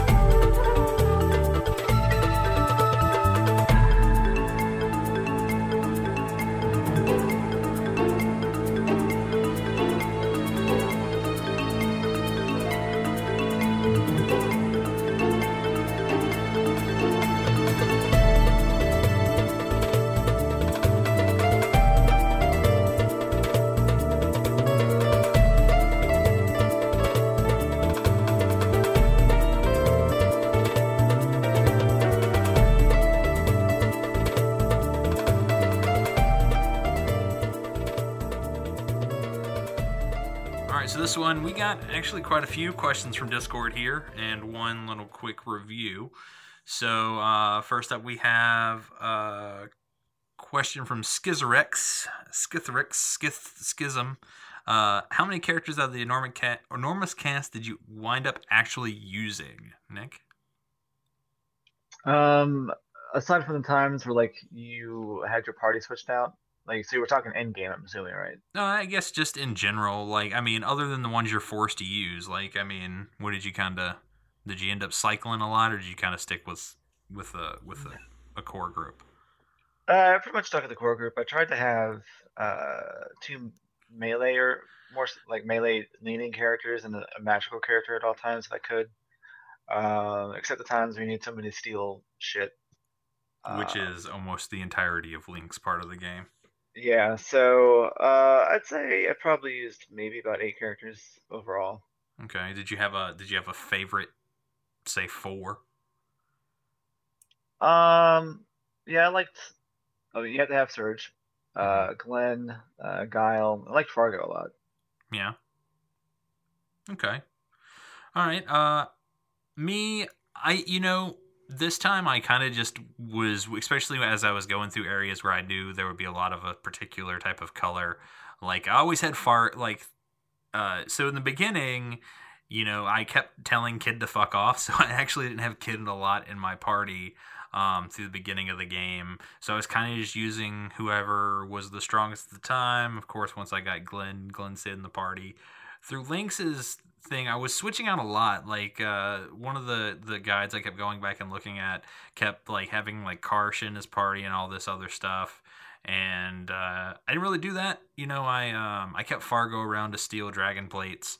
But other than that, just kind of trying out different characters, like see what they did in some of these areas, just for shits and gigs. So I didn't really stick with any. My final party, though, of course, was Surge, Kid, and Glenn with the double sword, just because if you mess up that final boss sequence and you decide to fight it out, you got to be ready for that. So just had them around. It's for some of that late game farming and doing stuff, because I don't know, they're just the better. Also, how many times did you miss with a 99% chance hit attack? Not that often for me. How did it go for you? I think it felt like it was more than it actually was, because like you don't really take notice of the times that you hit, but you definitely notice when you miss. So it's probably, I don't know, like a normal amount of time. I really didn't try to hit with 99 attacks very much. Like I would do, like I kind of hedge my bets on the tier 3 attack, the heavy attacks. Yeah. More often than not, because why not? Well, and the damage is exponential, so like a 3 attack isn't necessarily 3 times a 1 attack. It's actually more than that. Yeah, so you gotta gamble a little bit. The one I very rarely missed a 3 attack. I was missing tons of 2 attacks though. Like if I was just kind of going through and I wanted to do the 1 2 3 combo, which is I guess statistically probably the best because you have the highest likelihood of hitting down the line and doing the most average damage. Like when I'd always hit the first attack, and then I would always I felt like I missed that second attack in that 82 to 87% range all the time. It was a pain in the ass. But I'm the 99% ones I hit just fine. Cujo asks, Glenn, best character? No, that's why we removed him from the show. What do you think? I mean, he's probably not the best character. He is pretty good though. Yeah, he's probably got some of the next to the protagonist best attack ability. Like, his strength and attack probably can get the highest next to the main character. His elemental grid's okay. It's not the best. It's better than Karsh's, who is also probably the next in line as far as like physical attacker. But I mean, you don't have to use him. Like I don't think he's as big a deal as everyone says he is. I only really got him this time because as a kid, I always felt super guilty about fucking leaving Kid to die. So I never really got him as a kid. So, how many hours did it take you? I already answered that. How many did it take you? I think it was like 35. That's pretty standard. Like if you're just going place to place to do the thing. Um, Skiz brings back with some favorite boss. You got a favorite boss?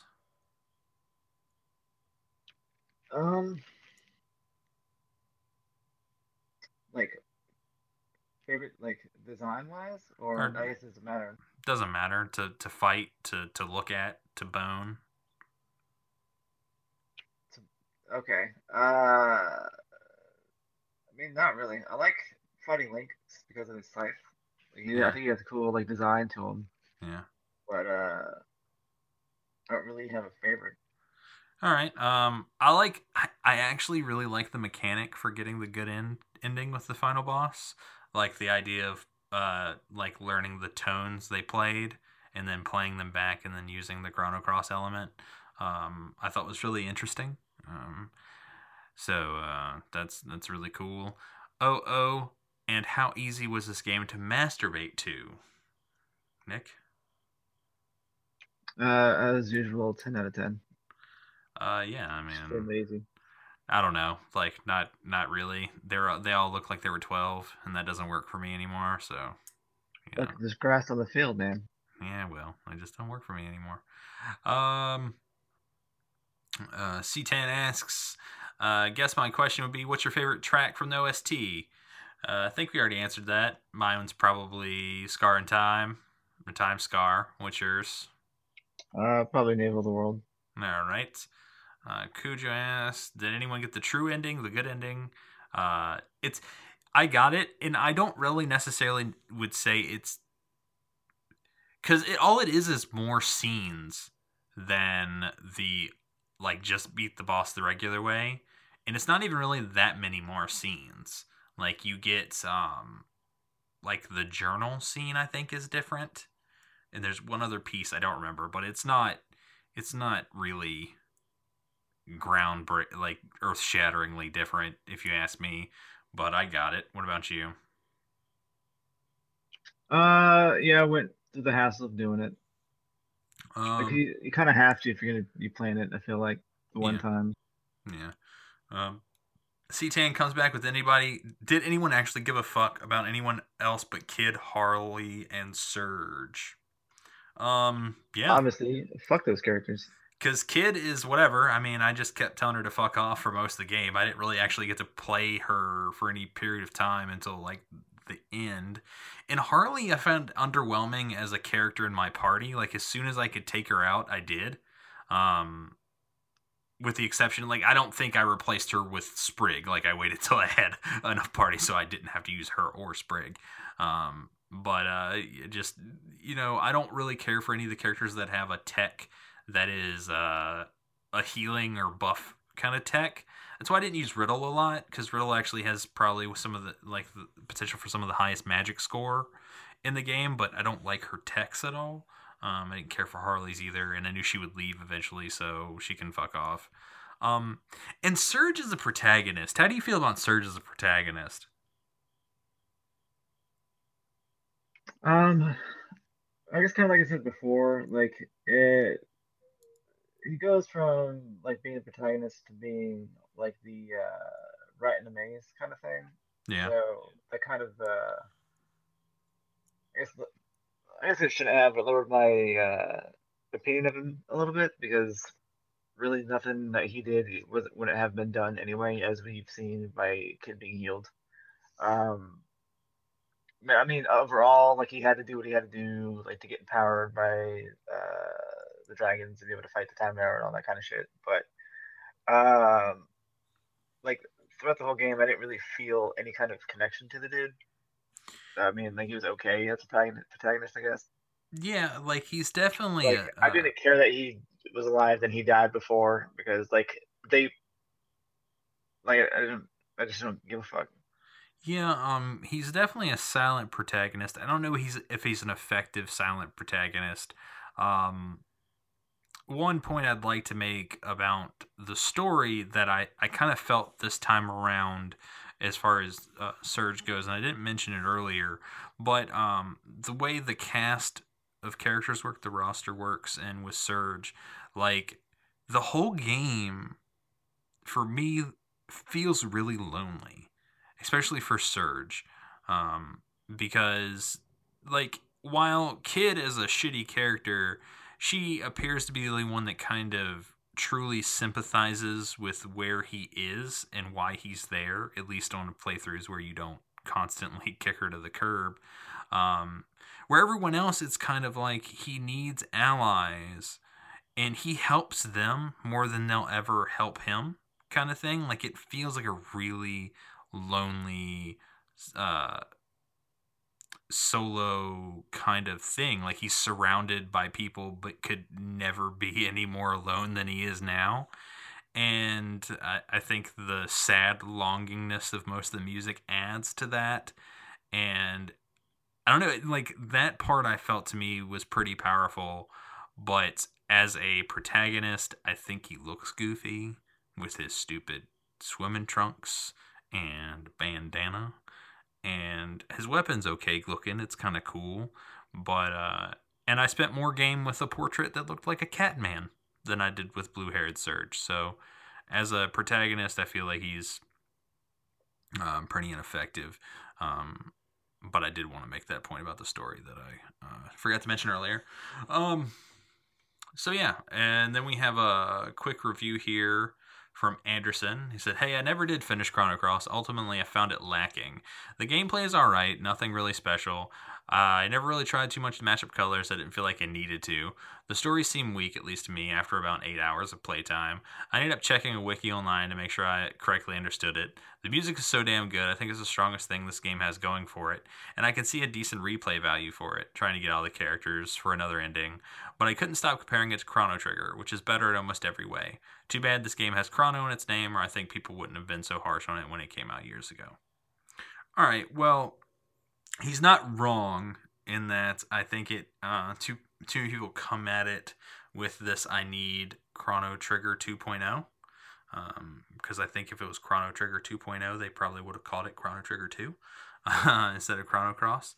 But again, it is almost a direct sequel. It is very, very much related to Chrono Trigger and the story of Chrono Trigger.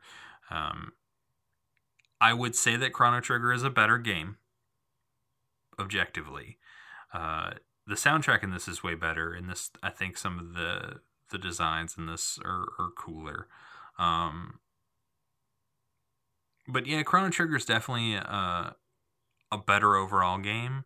But again, I really enjoy the way the combat system works in this game. I think it flows. I think it keeps you engaged, and I don't have to worry about ethers every 2 minutes.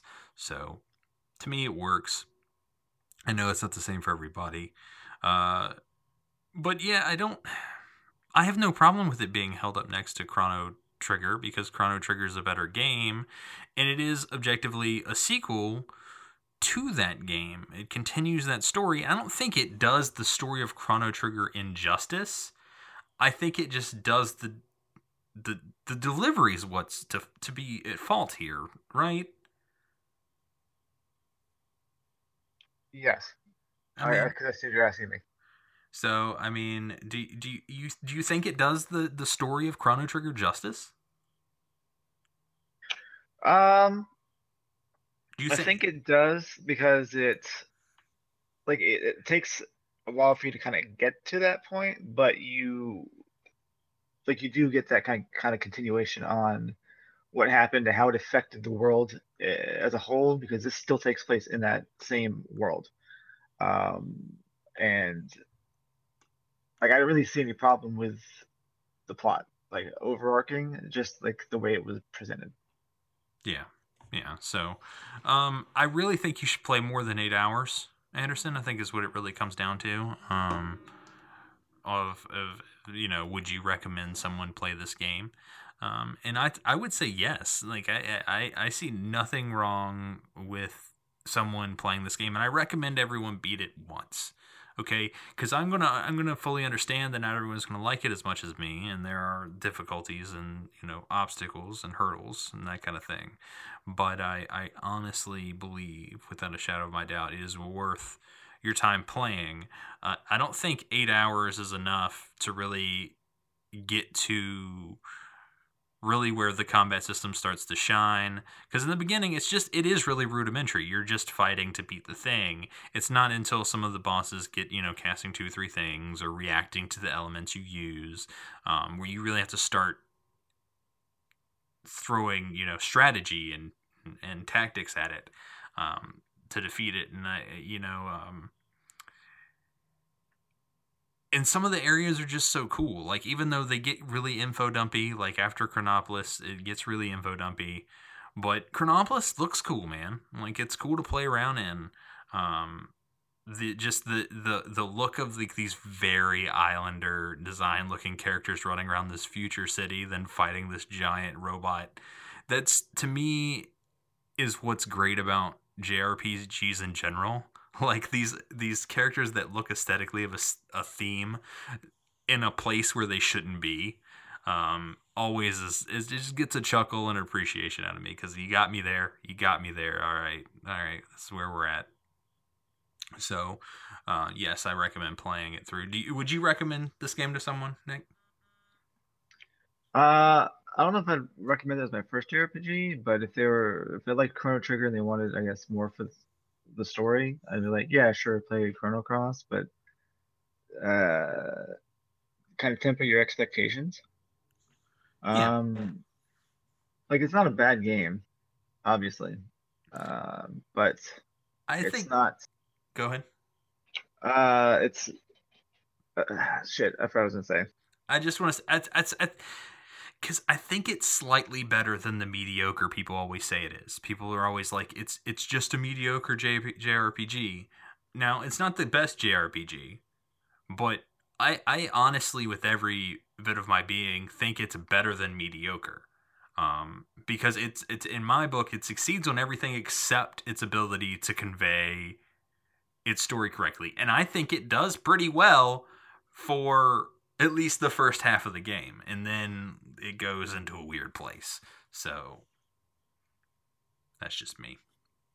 Do you have any last thoughts before we wrap this up? Not particularly. I think we're good. All right. Well, our next review is going to be Warsong for the Sega Genesis. So that's coming soon. Keep your eyes out for that. Also, email you if you have any questions or comments about Chrono Cross. We'd sure love to hear them. If you didn't get them in the Discord before the episode, please make sure you send those in. That's podcast@therpgshow.com. If you go to therpgshow.com, you can find links to the Discord. Again, super easy to use. I recommend everybody get on there and chat with us. Twitter, the RPG Podcast. I did the email. I think that's about it. So, until next time, say goodbye, everybody.